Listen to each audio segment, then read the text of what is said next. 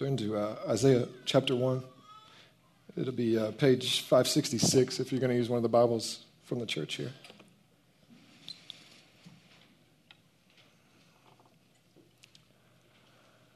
Man, I got three little girls. It's hard for me to watch. Some of you are thinking, why on earth, Jordan, would you show that in church? And what? But again, like I said earlier, I want us to feel something before we start. I want our hearts to be connected to God's heart. And I want to show you that indeed God's heart is broken wide open for the situations like that. I'm going to show you God's heart in the scriptures, and then we're going to talk about how I believe God has called us personally as a church to engage, and then we're going to talk about like how you guys can actually be a part of that. So that's what we're going to look at today. And as we just kind of reflect back over, man, it's been a beautiful year as we've been reading scripture together, and through the Old Testament, we've been in the book of Luke where Jesus is bringing that kingdom to bear on earth. And we've looked at a lot of this, God's heart for the broken, the vulnerable, the marginalized. And so what we see is from the very beginning, from the very first moment that God begins to call out a people for himself. From the midst of a broken world, a people to be the ones that would bear the witness of our great God's name to the rest of the broken world. From the very beginning, he has commanded and built into their way of life that they should care for the vulnerable. Like, God even went so far as to allow them to be enslaved in Egypt for 400 years. And I think one of the reasons, I'm not saying it's the only reason, one of the reasons God was doing that with his people was to make them into an empathetic people. You'll see a refrain over and over again as God commands them to care for the sojourner, the immigrant, the vulnerable. He said, because you were also slaves in Egypt. So he's going to point back to that point in history over and over again because he wanted to make sure that they empathized with people who were suffering and vulnerable. We see that God himself describes himself, declares himself to be in Psalm 68, verse 5, a father to the fatherless and a protector of widows is God in his holy habitation. In Psalm 82, he commands his people, he says, give justice to the weak and the fatherless and maintain the right of the afflicted and the destitute. Rescue the weak and needy, deliver them from the hand of the wicked. In Exodus 22, he warns them of the consequences if they don't. He tells them, he says, you shall not mistreat any widow or fatherless child. If you do mistreat them and they cry out to me, I will surely hear their cry. And God promises to punish them for failing to engage there.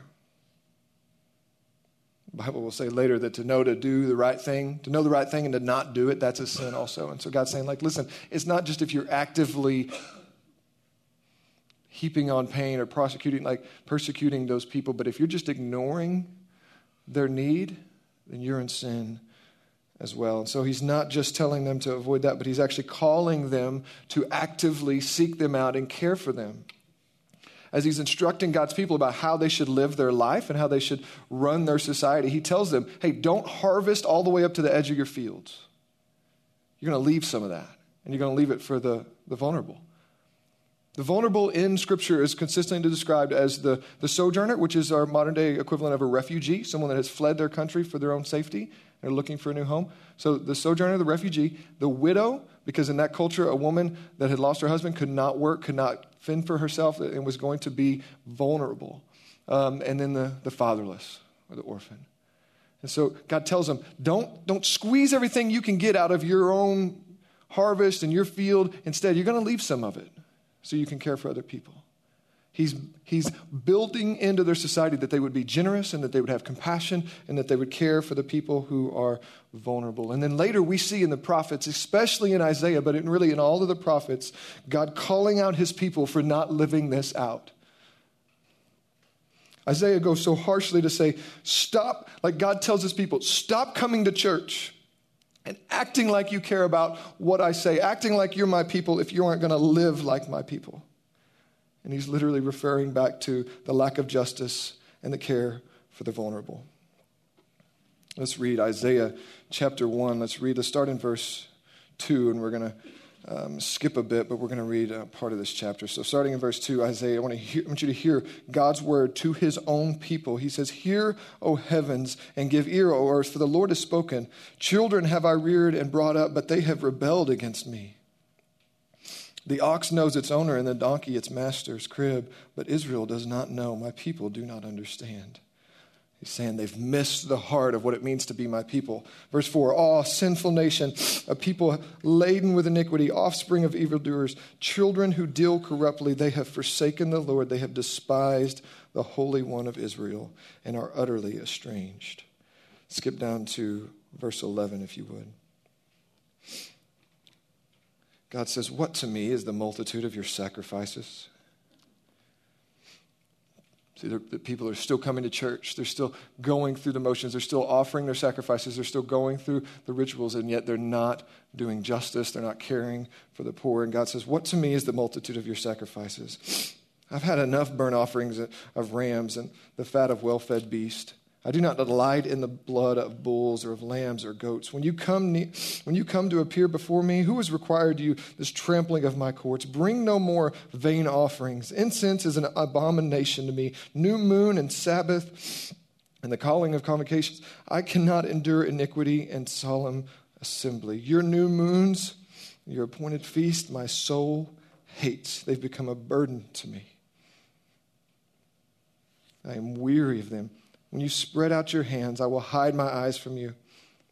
Even though you make many prayers, I will not listen. Your hands are full of blood. Wash yourselves. Make yourselves clean. Remove the evil of your deeds before my eyes. Cease to do evil. Learn to do good. Seek justice. Correct oppression. And bring justice to the fatherless. And plead the widow's case." God is saying, stop your going through the motions. If you're not going to live like my people, stop acting like you're my people. Your vain offerings, I don't care what you give, I don't care what you do, how often you come, it's making me sick, because you're, like he'll say later in Isaiah 58, it's essentially like they're stepping over broken, needy people in order to get to their worship service. This is, God says, I'm done with it. Stop it.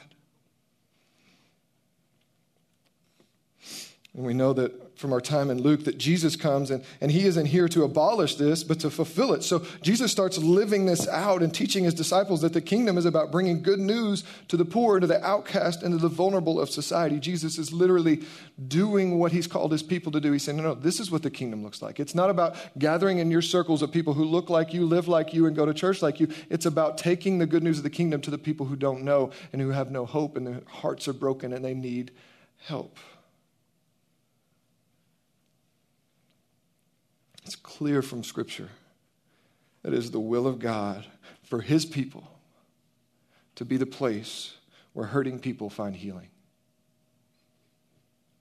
Period. It's his will that his people would be where hurting people would come to find healing and hope.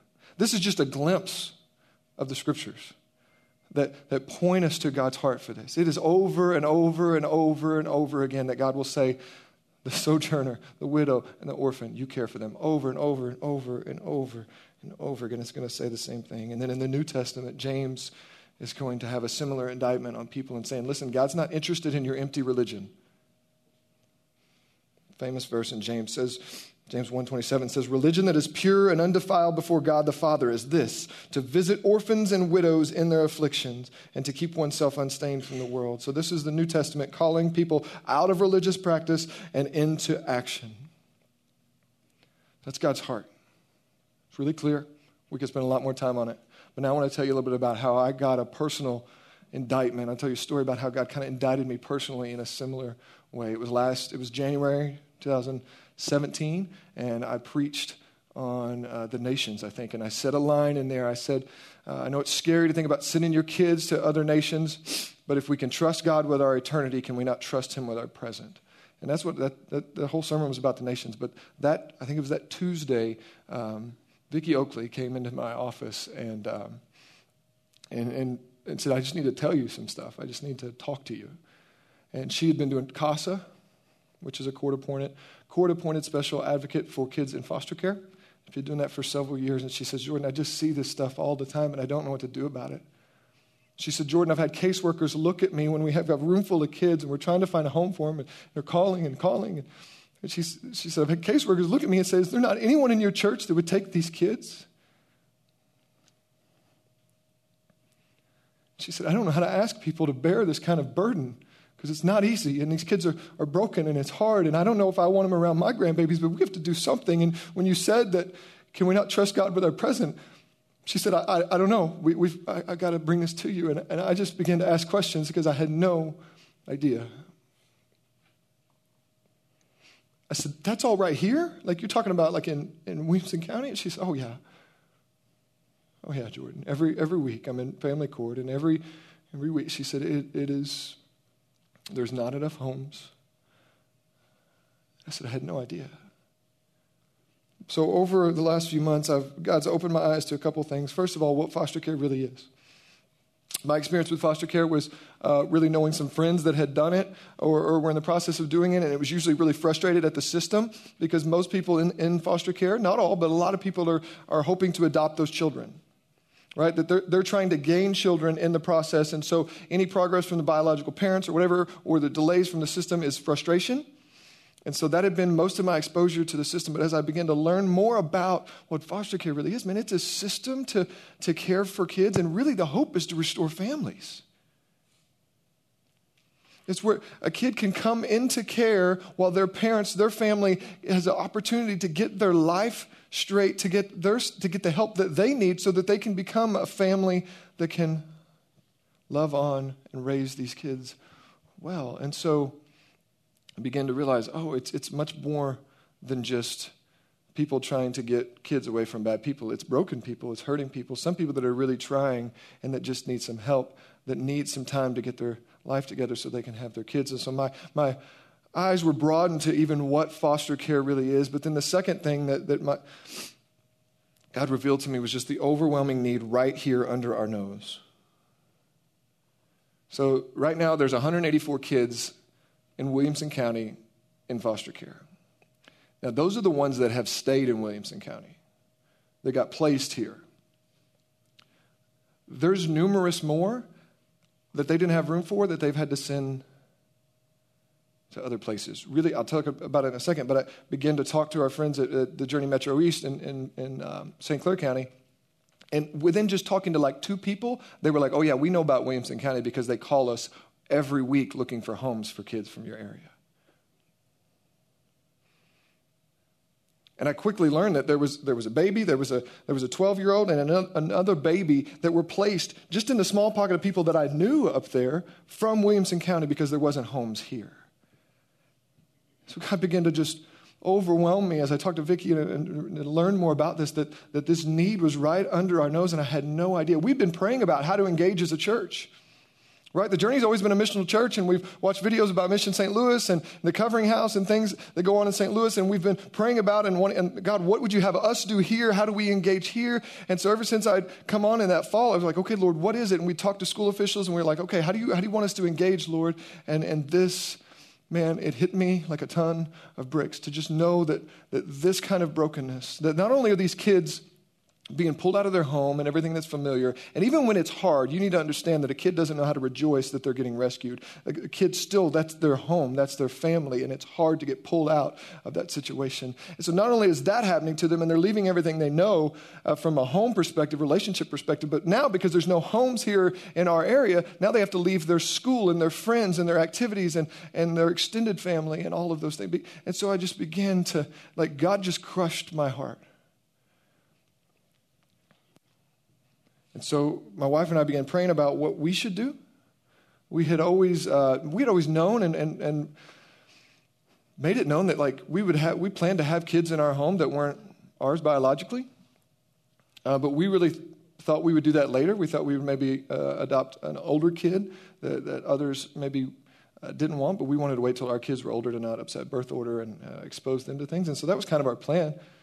But as this came on, we began to rethink that and pray about it and ask more questions and understand that we can actually say, okay, well, we'll take 2 and under, and that way we don't break our birth order. And so we signed up, and we've been in the process getting licensed to be foster parents, and we're about 3 weeks away. We're done. We're waiting on them to finish up, and within 3 weeks we will have our foster license. But I began to realize, like, our home's not going to be enough. Like, we don't fix the problem just by signing up ourselves. And so what do we do as a church? What does this look like to engage? And so I knew that Curtis and his church in Metro East where they were engaged somehow with foster care. I didn't know what it meant, and so I called him up and said, hey, man, what does that look like? God's laying it on our heart. I want to know what you guys do. And he quickly said, man, we started out trying to do our own thing, but then we found this organization that was doing exactly what we had hoped to do, and they had a system, and so we just put all our resources there, and it was called the Restore Network.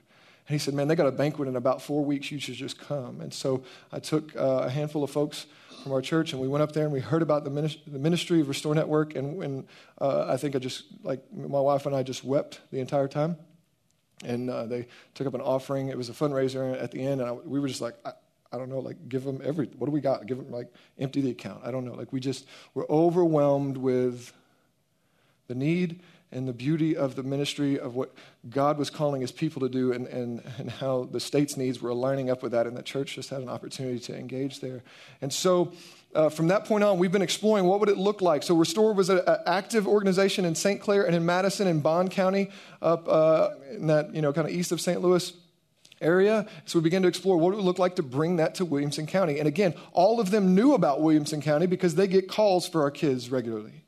And so it was an instant yes from them. Yeah, we'll come down there and help because we need to get more homes in your area. And so we've been exploring what is that like, and we've been walking through the process of launching that for about a year now. And so a lot of the rest of our time today is going to be talking about what that looks like. But before we get into that, I want to exhort you from that passage there in James. And I want you to consider what God says. He says, true religion that is pleasing, that is pure and undefiled to God the Father is this, to visit orphans and widows in their affliction. That word visit is a bit deceiving if you just think, oh, we're just going to make a visit or give some money or whatever. That word visit means to look for, seek after, to go looking for, and to come with comfort and help. It's the same kind of language that is used when Jesus visited us. So Jesus leaves his comfortable home in heaven and comes in and dwells in our midst, in our brokenness and our mess, and he comes to bear our burdens, and we're hopeless, we're without a family, we're without a way out, and Jesus comes and he puts on flesh, and he comes and he takes on our burden, and he walks with us, and he redeems us and helps us, and he writes a new story in our life. That's the same kind of language that God is calling his people to. It says, listen, you want to be a true Christian, you need to engage with the broken and the vulnerable people in this way. You need to come, seek them out, and look to help them, bring comfort and help, and walk with them and help write a new story. That's what pleases our God. That's what he's calling us to. But I don't want to over-romanticize this because it's going to be hard. It's going to be sacrifice. We've already seen that. There's a quote that has never left me from that banquet. I don't know who said it. I haven't been able to find it. But it said, let us not talk about what it will cost us if we do foster care without also talking about what it will cost the kids if we don't. I know that for many of you, you've thought about foster care and you've thought, well, that would be too hard. I couldn't give them back or whatever. And that's making it about us, guys. First of all, I want to say that probably means you're doing it right, okay, because you got attached to the kid, you were loving them. So it probably means you're a good candidate for it. But when you're looking at it from that perspective, we're making it about us. But if we're actually going to have this conversation, we have to also count the cost of what it will cost the kids if we don't. But it will be hard. It'll change the dynamic of our church. It's already happened a little bit. You served in Trinity Kids lately? Sometimes it's hard because these kids come from hard places and they don't know the rules like we know, right? They're not going to behave, like you can't expect a kid that's come from a hard place like that to understand how to behave themselves back in that wing. So we're going to need to know as a church, we're going to need to soften all of our hearts and lean in a little bit. right? And have some compassion and not have such a short fuse. Like, we're going to need to understand that that's going to be part of what we're going to encounter back there. We're going to have to all engage. It may change our services. It may be a little noisier. It's going to look different. And listen, I know that many of you have gone before us and you've done relative foster care. Many of you have done traditional foster care. There's some that have and some that are doing international adoption. We know that all of you have gone before and have way more stories to tell than I do. And I'm not trying to diminish where you've been. I'm just trying to say, hey, we want to actually learn from that and come alongside and build a system that hopefully helps support those that are doing that. And so Restore, this is why Restore is so good, because it already has a system. We're not starting from scratch. They have a system in place that will, they're not perfect, but at least it's going to help shorten the learning curve for us a good bit. And so while there's a system in place, and we firmly believe that God has called us to this, it only works if you guys get on board. So I want you to consider opening your home.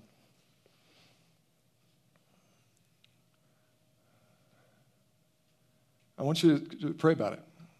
Opening your home, ask questions, engage. Everybody should at least consider it, wherever you are in life stage.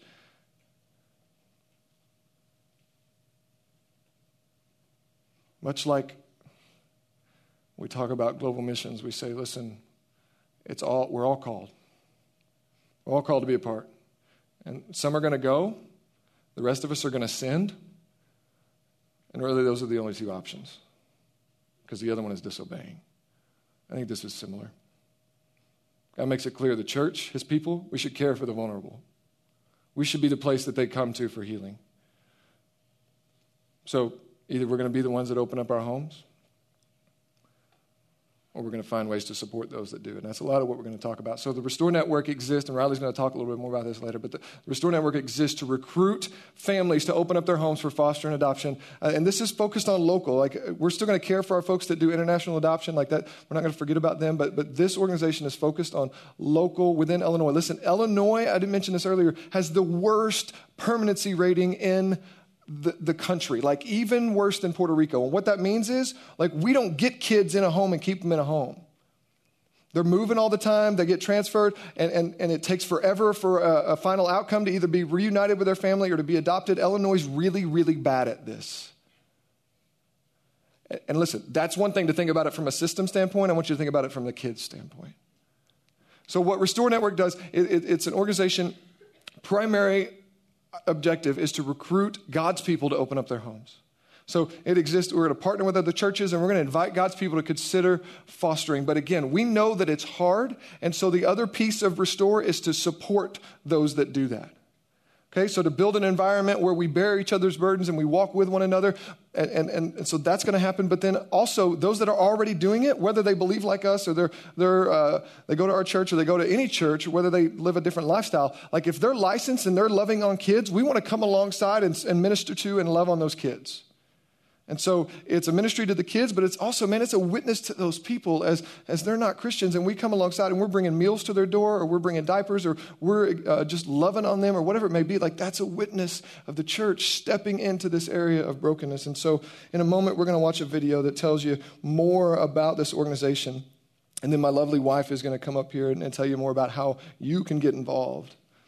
So we as a church have been in the process. You've heard about this before, and we've had about 10 to 15 people that have come on board and said, yeah, I want to help be a part of the leadership team. And so we've been moving through those steps for the last year, and we've got a solid team of leaders that are ready and willing. You'll meet some of them afterward out at the table. But listen, we believe God has called us to this, and we've had a strong response from inside that small pocket of people, and it's now time to like broaden that and give everybody an opportunity to get on board. And so within that process, my wife has accepted the position of county director for this, and so she's going to be serving in that role. So after this video, she'll come up and tell you a little bit more about, you'll get a glimpse through this video what the Restore Network does and who they are, and then we'll talk briefly about what that looks like for you guys to get involved and what you can do about that today. So